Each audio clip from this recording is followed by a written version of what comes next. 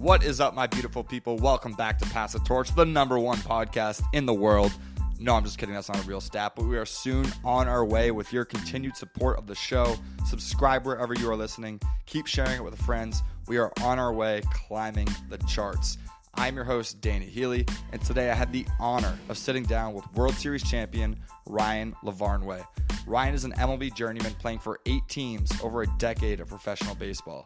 He was a late bloomer growing up, but he went to Yale, where he set an Ivy League record for home runs, and then he grinded his way into the big leagues. He's our first ever baseball player on the show, and I think you guys will enjoy his story. He has some great stories of winning the World Series with the Red Sox back in 2013, where he was playing with the great David Big Papi Ortiz. He has a lot of motivational insight as he had a grueling journey in Major League Baseball for so many years. So buckle up and enjoy, as everyone can learn something valuable from my conversation with Ryan today. But before diving in, I want to thank today's sponsor, Alpha Elite Athletics. At their core, Alpha Elite's goals has always been to create the most confidence-boosting, performance-driven apparel. Months are spent perfecting each design to ensure you look and feel your best with every step you take. With a wide variety of options for men and women, you are sure to find workout and athleisure apparel to fit your lifestyle. Shop countless colors and fits, ranging from workout shorts, tees, stringers, and tanks, to crops, bras, and bottoms, including their iconic, and again, I mean their iconic Amplify leggings and shorts. Discover new monthly releases and take your workouts to the next level this summer. Head to alphaeliteathletics.com today and see what everyone is talking about. New customers can use code ALPHAPROS15, that's ALPHAPROS15, for 15% off their first purchase. That's right, so head to alphaeliteathletics.com and new customer code ALPHAPROS15 at checkout for 15% off your first order today, and you can thank us later. And again, before diving into today's episode, I want to talk about the Morning Blitz. Are you seriously not subscribed yet? Do you want to become a smarter sports fan? Do you want to impress your friends in the office? Do you want to impress the group chat? Then I suggest you subscribe to the Morning Blitz, our daily sports newsletter that gives you everything you need to know about the world of sports, delivered right to your email inbox in a 5-minute or less read. It's sports-centered in email. It's a fun, quick, concise read of what happened in the world of sports the day before, and I promise you, you will become a smarter sports fan. So head to torchpro.com, sign up for our Morning Blitz daily sports newsletter today, and become a smarter sports fan. Okay, now make sure you subscribe wherever you're listening. You can check out the video version of this podcast on our Torch Pro YouTube channel, Torch Pro to the moon, and you can help us get there by continuing to share the podcast and this show with your friends. But without further ado, here is Ryan Lavarnway. Let's go. So today with me on Pass the Torch, I have Ryan Lavarnway, former MLB player, won a World Series with the Boston Red Sox, my Boston Red Sox, big Bostonian sports fan. So I'm happy to have you on today, Ryan. How you doing? Hey, what's going on, Danny? Not much. So I want to throw it back to the very beginning of your journey. And so where did you grow up playing the game of baseball? And I guess when did you fall in love with it? I grew up in Southern California, Los Angeles County, and I started playing baseball when I was 5 years old because my kindergarten teacher told my parents that I was not good at sharing and I needed to get involved in team sports. So the rest, I guess, is history. That's fantastic. And you obviously had a very successful childhood and all that, playing baseball. And you went off to Yale, an Ivy League school, and played baseball at Yale. Obviously, great school academically. Not known for their baseball, I imagine. I don't know too much about Yale baseball, but I guess, did you have any other bigger college offers than Yale at the time? I did not. I was never a big prospect out of high school, and I think that stemmed from being young for my grade and also being a late bloomer. I grew 4 inches as a freshman in college, and I think a lot of people have experienced this, at least athletes that want to put on weight. I couldn't put on weight or muscle or strength when I was in high school. I was always trying to eat as much as I could, take the muscle gainers, like the extra calorie shakes. And then freshman year of college, when I grew those 4 inches, I also put on 40 pounds. Wow. And so you were playing catcher through, I know you played a little bit of first base and later on in your MLB career, but you played catcher at Yale, right? I actually was never good enough to catch on my high school team even. Wow. We had a kid in my grade, his name was Sammy Donabedian, that had a full beard and was fully grown at 14 years old. And he was maybe almost a year older than me, which in high school is a big difference. But he was just more grown, and he was just better. I'm I'm comfortable enough with my career. There's no arguing. He was better than me in high school. So for me to play on the varsity team, and I didn't really start on the varsity team fully until my senior year of high school. I had to go play outfield because I wasn't good enough to catch. So I went and played outfield in high school. I got recruited to Yale as an outfielder. And then after my freshman year, I told my coach I wanted to catch again. And then I transitioned back. Talk about a late bloomer. That is literally the definition of a late bloomer. So, I mean, it worked out for you. And, I mean, you crushed it. You won an NCAA college baseball batting title. Is that correct? And slugging title. So, what year was that at Yale? 07, sophomore year. Sophomore year. So, the first year after you made that switch to catcher, you figured it out at the plate. So, you make it sound so simple. Like there was not a year's worth of work involved. I actually want to take it back to my senior year of high school, if you don't mind. Okay, so go for it. You told me that this pod is all about lessons learned along the way, your journey as an athlete. Yes. For me, I can look to a specific 3-word question that my high school coach asked me that changed the trajectory of my life and career. And it started when we were stretching on the blacktop. We're in neat lines of 8, right? Stretching, and the coach is walking around bombarding us with what's going to happen at practice that day. Telling us that we didn't beat the worst team in the league by enough runs and we're going to run until we puke. He's just letting us have it. And it's early in the season. He says, who's going to bat fourth for us next week? And I knew the answer wasn't me because I was not the best player on the team. I hadn't started until that year, senior year. And we had 4 guys with scholarship offers. I didn't have any. We had people that had been on varsity for multiple years. I had just made it. But I was a smart aleck 17-year-old desperate for his attention, right? Because I wasn't the best player on the team. So I raised my hand and I kind of sarcastically was like, hey, coach, why not me? Right? And instead of listing all the reasons why it shouldn't be me, he just crossed his arms and kind of cocked his head to the side and squinted. I said, Ryan, why not you? And it was like my brain exploded with the possibility that, ooh, maybe I could hit fourth. Right. When I had set this realistic limitation of my place on the team and my top ceiling of ability was to be a role player. And instead, he gave me permission to think that I could be better than I thought I was and to step outside of the role I had fallen into. And I went from being benched the year before to I did hit fourth by the end of the year. And I hit 482 with 8 pumps. And I made all conference on a team that won the state championship. I was ranked 3rd in the nation. And I went from no offers to getting to play at Yale because of the words, why not you? Why not you? You can only hold yourself back. Like, you can make yourself as good. Like, you got to put yourself in those situations and trust yourself and have that confidence. And when you get confidence in something and you stand at the plate as a confident hitter, like, the sky's the limit for you. I feel like a lot of people fall into the trap of allowing themselves to set realistic expectations. But greatness and extraordinary achievements are not realistic. So why stop at realistic expectations? They're holding you back. Couldn't agree more. I couldn't agree more. And you went on to accomplish some great more milestones while at Yale. I could list off your records, but I think you also set a home run record, right? And all this stuff. And so you get drafted. The MLB draft can be interesting. Like, for those that don't know, you're actually my first ever MLB interview. This is probably episode 50, 60. This is I'm honored. my first MLB guy. So the draft process is different, right? So you got drafted in 2008, but you were probably still at Yale, and you probably don't play in the minor leagues, pro teams for a few more years. Is that how your process worked out? No, different. Baseball, you have to. So if you step on a college campus as a baseball player, and it's a 4-year granting institution, you have to go for at least 3 years. I know that football you have to go for 1, basketball you have to go for 1, and hockey it's like a draft and follow process. They own your contract for 7 years.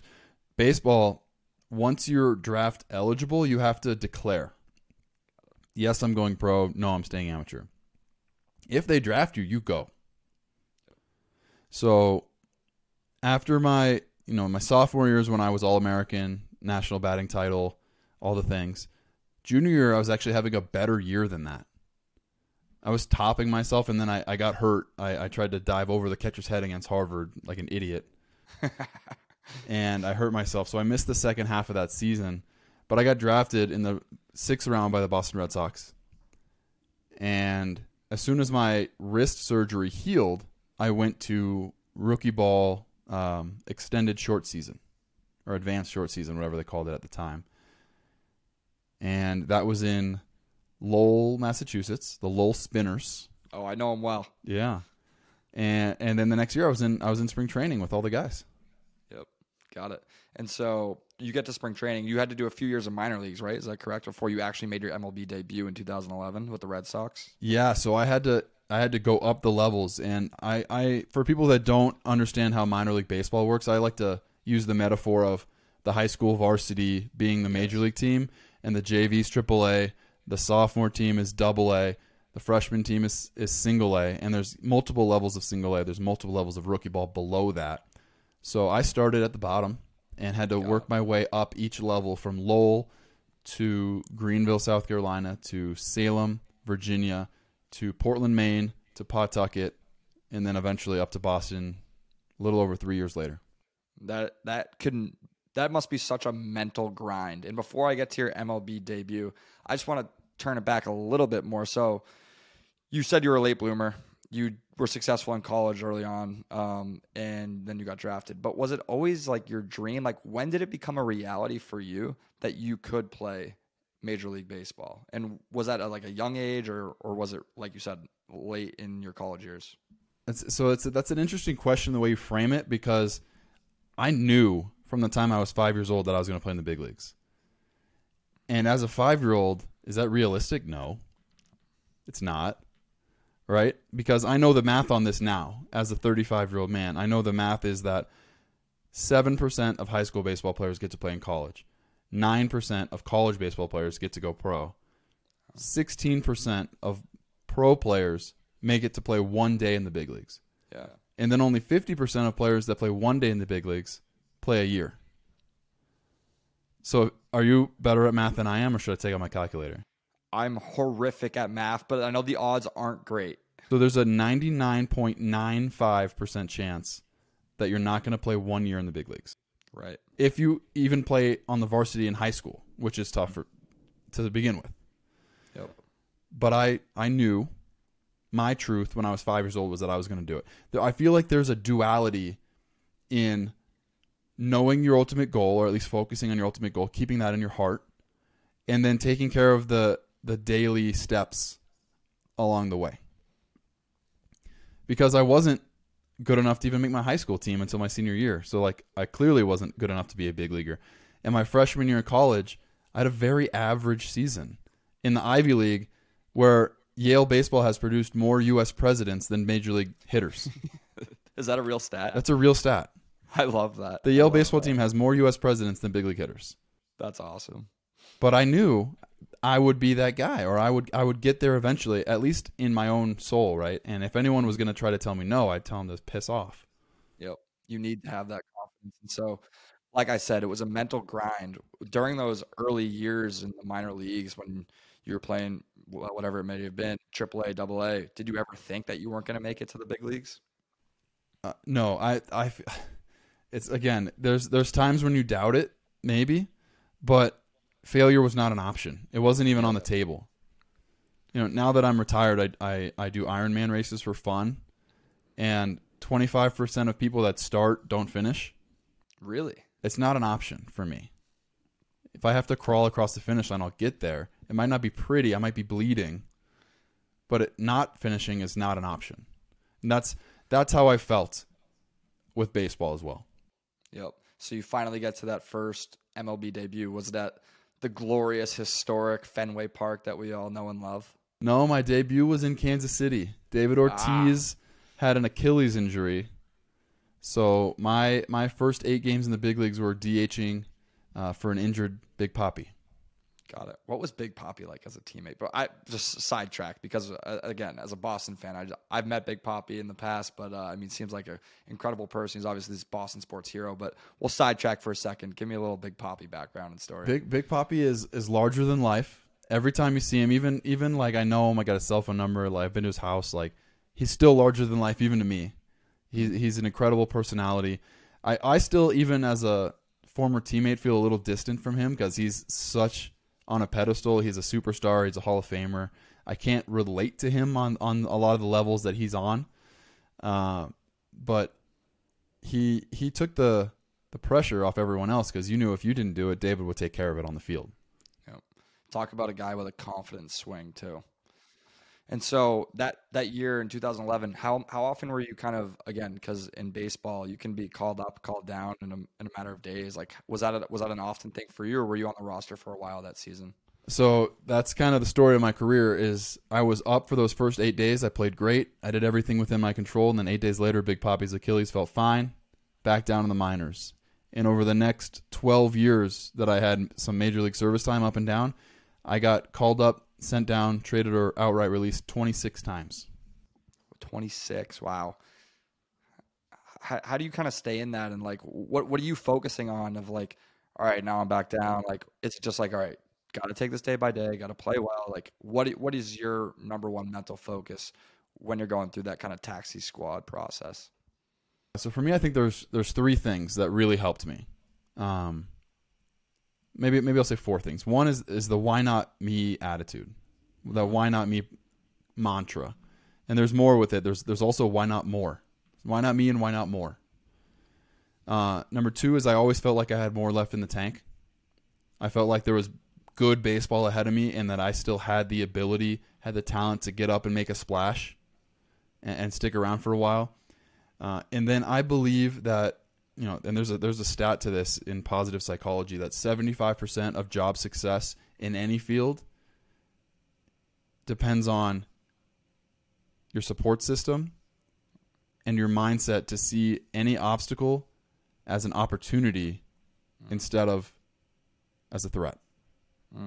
So anytime I got sent down, I was trying to think of what's the first next step that I can take to make myself better, to improve my talent level, to improve my ability in the eyes of the organization who's making the decisions to call me back up. Mm-hmm.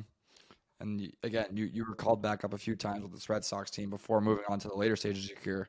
2013, right? Great year for Boston Red Sox and yourself. They go on to win the World Series, to flash forward a little bit.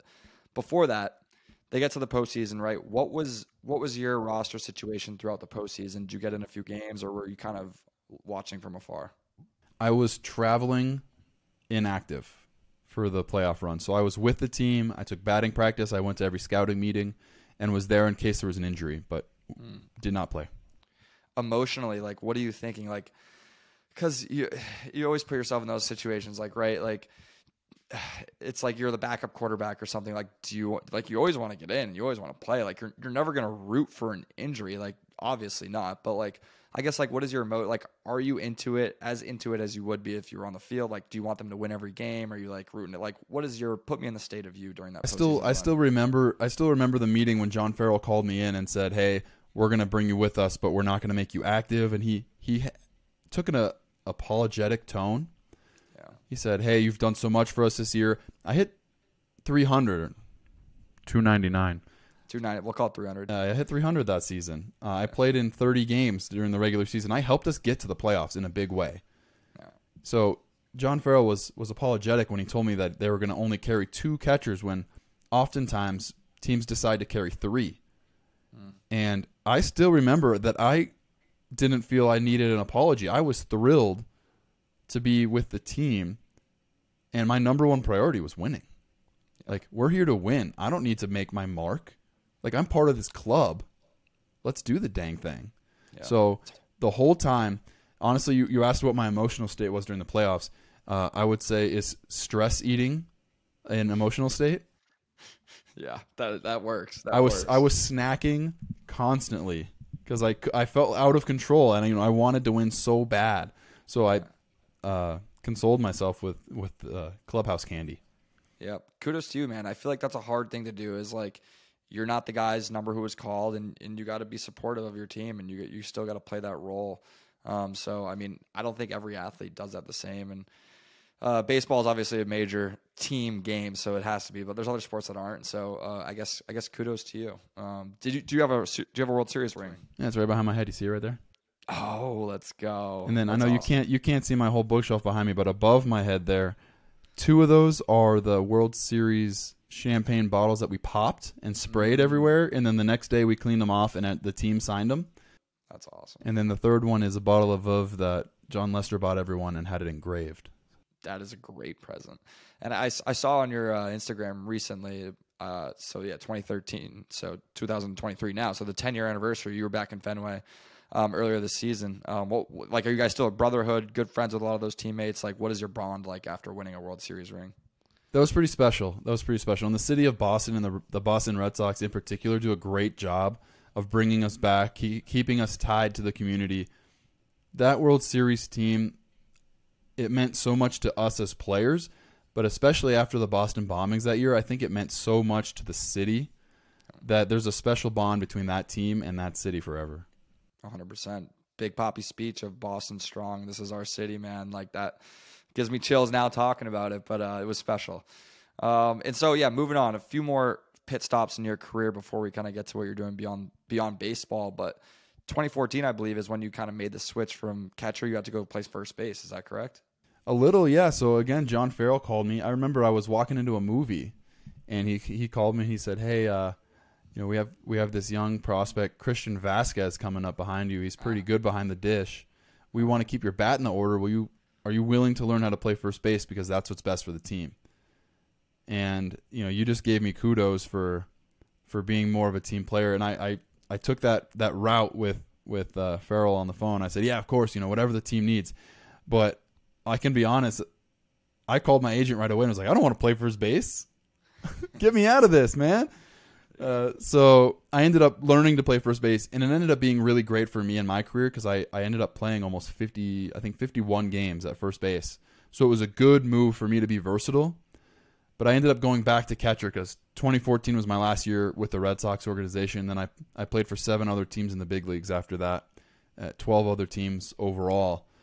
But being able to play first and catch and DH, I even got a game in left field at the end of my career. So being a little bit more versatile ended up being beneficial for me and the team at the time.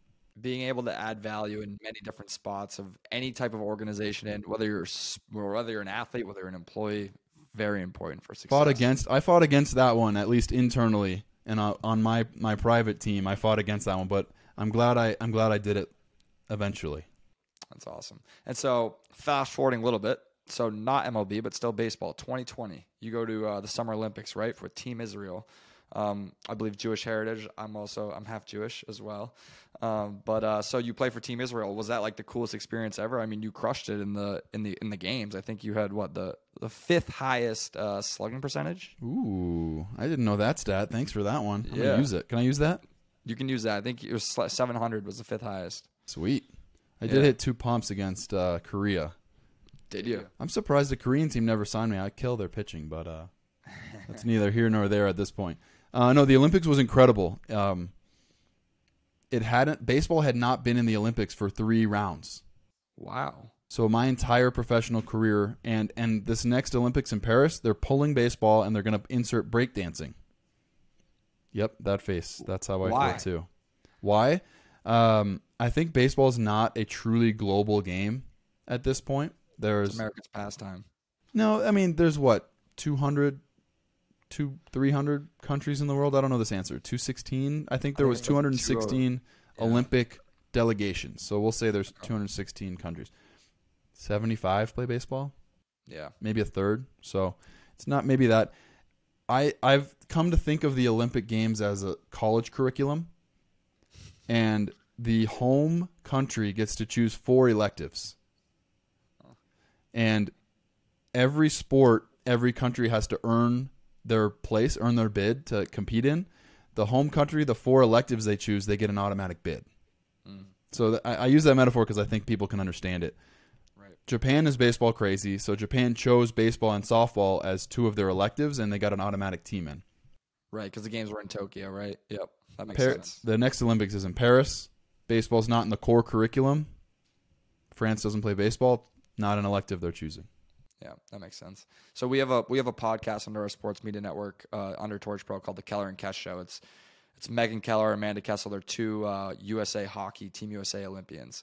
And they tell me all these great stories about Olympic Village. Are those true? How fun is Olympic Village? I don't know what their stories are to know if they're true. It was a blast. And I was there for the COVID Olympics, so I'm sure theirs was exponentially more fun and exciting than my experience.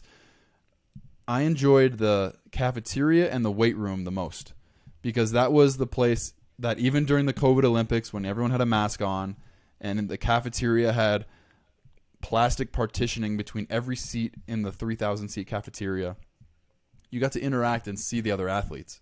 And when you're in Olympic Village, it's mandatory that you wear your team's gear at all times. So everyone's in their country's colors, flags, team sweatsuits, shorts, t-shirts, whatever, paraphernalia. And the gym maybe was my most favorite because as a baseball player, what we do in the gym is not impressive. we're foam rolling in the corner. We have our little shoulder bands, or we're doing 8-pound weights to keep our shoulders healthy. Nothing is impressive about this. In addition to us feeling some body envy around these other athletes, baseball players maybe have the least athletic looking bodies of all the sports. So in the gym, we're in the corner doing our little rehab exercises. And as we look around at all these athletes in their colorful team gear, we see New Zealand powerlifters deadlifting 500 pounds as a warm-up, and the Argentinian gymnastics team doing handstand, hand-walking warm-ups, and then the basketball team from France is on the rowing machine getting loose, and the Mexican softball players are throwing medicine balls against the wall, and the Kenyan runners are on the treadmills, and just everyone being so impressive and incredible at the things that make them the best in the world. And we're over here in the corner doing shoulder exercises. Yeah, right. What a cool experience. I mean, I've never visited or been to an Olympics, but I mean, I couldn't imagine what it would be like being an actually athlete in the game. So that's an awesome experience for you. So after that, I think you had a few more years. I think you played your last MLB game in 21.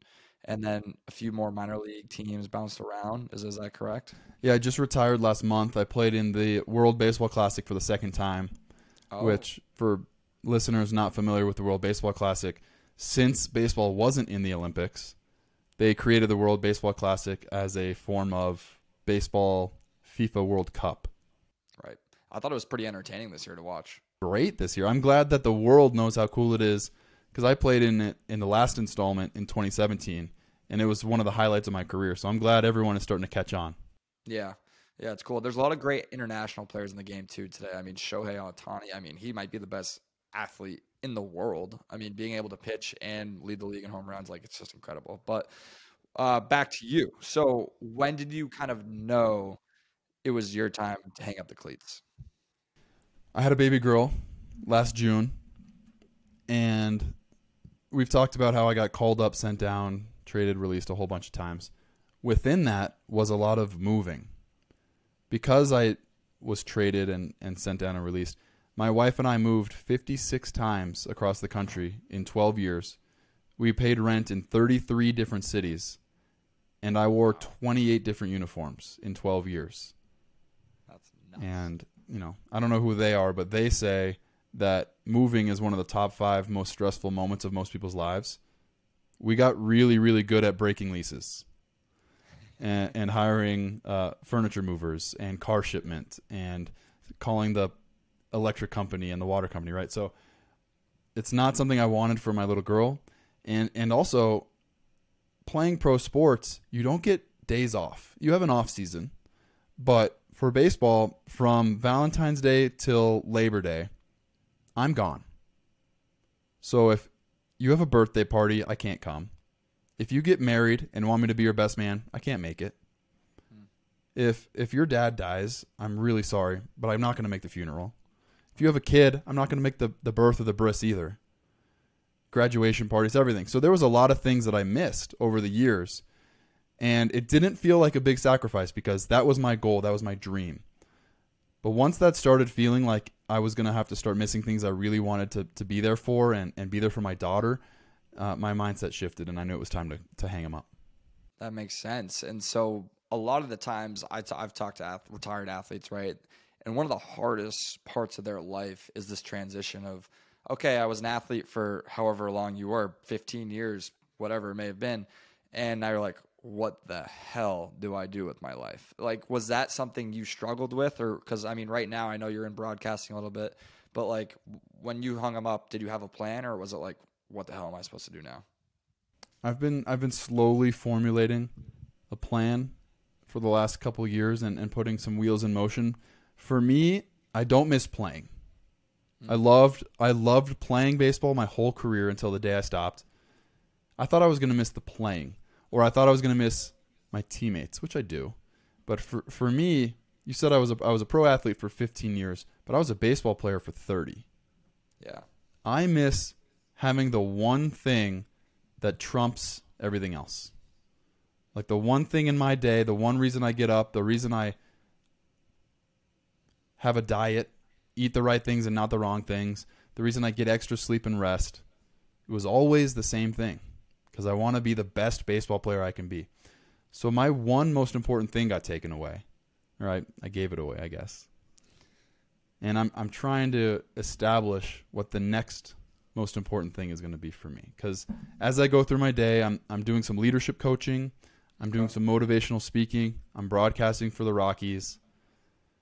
I'm writing a children's book that I'm really excited about. I think you would love it. It's about a little boy that's half Jewish and half Christian, and it's my story, but finds where he belongs. That's perfect. So I have a lot of things going on that I'm really excited about and really proud of, but I don't have the one overarching most important thing.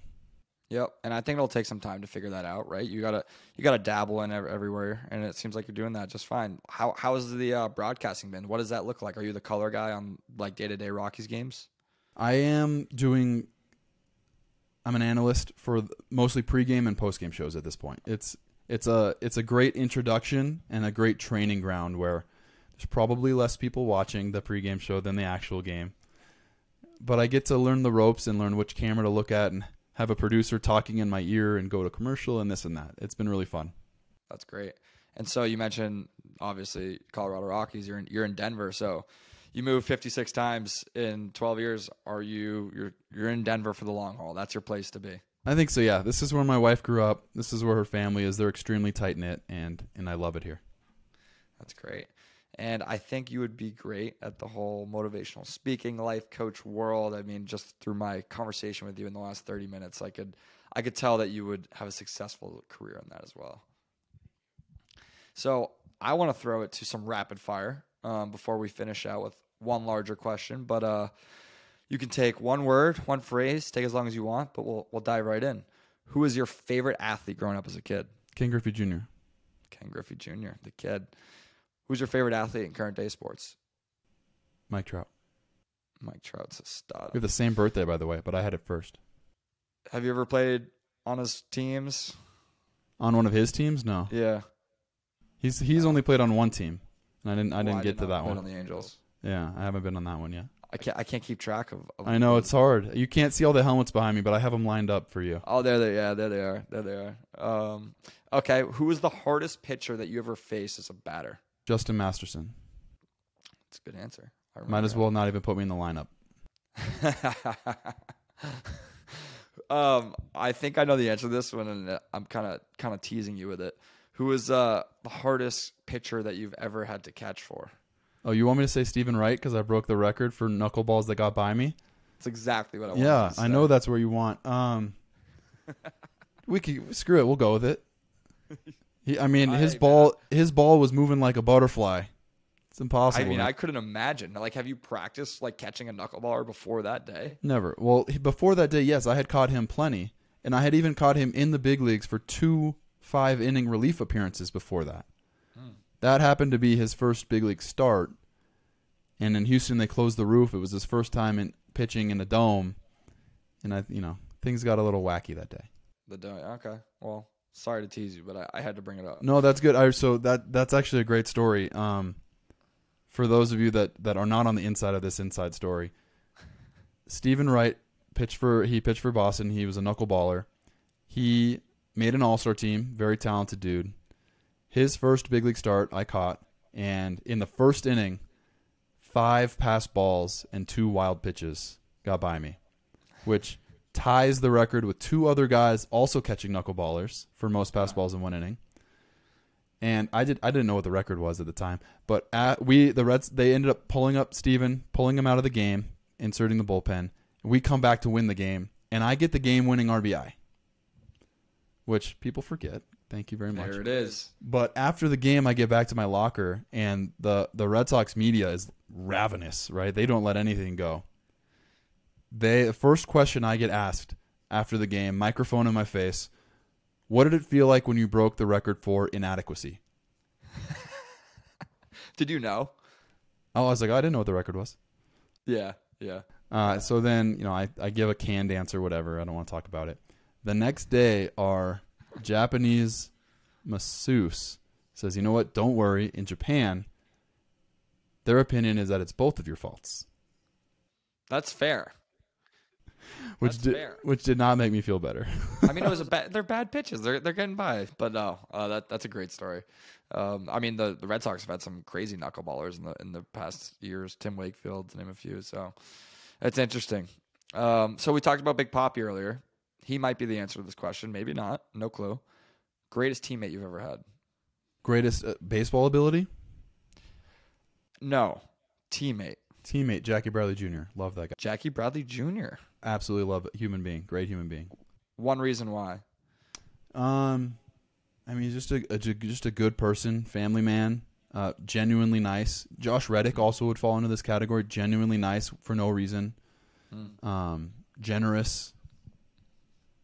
I like that. All right, switching away from the baseball diamond, who's your favorite music artist? Ooh, Prince. Prince. That was the last interview I did. Someone said Prince. I think it was Drew Bledsoe.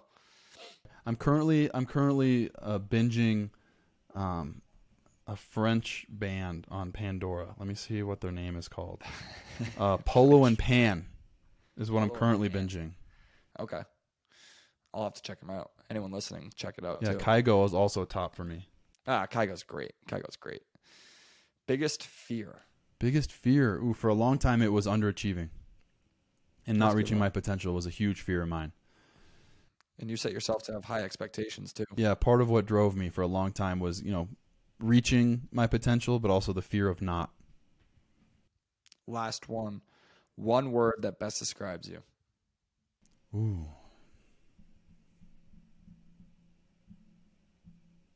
It's supposed to be rapid fire. Sorry, I'm thinking. No, you're good. I would hope driven. Driven works. That's good. I agree with that.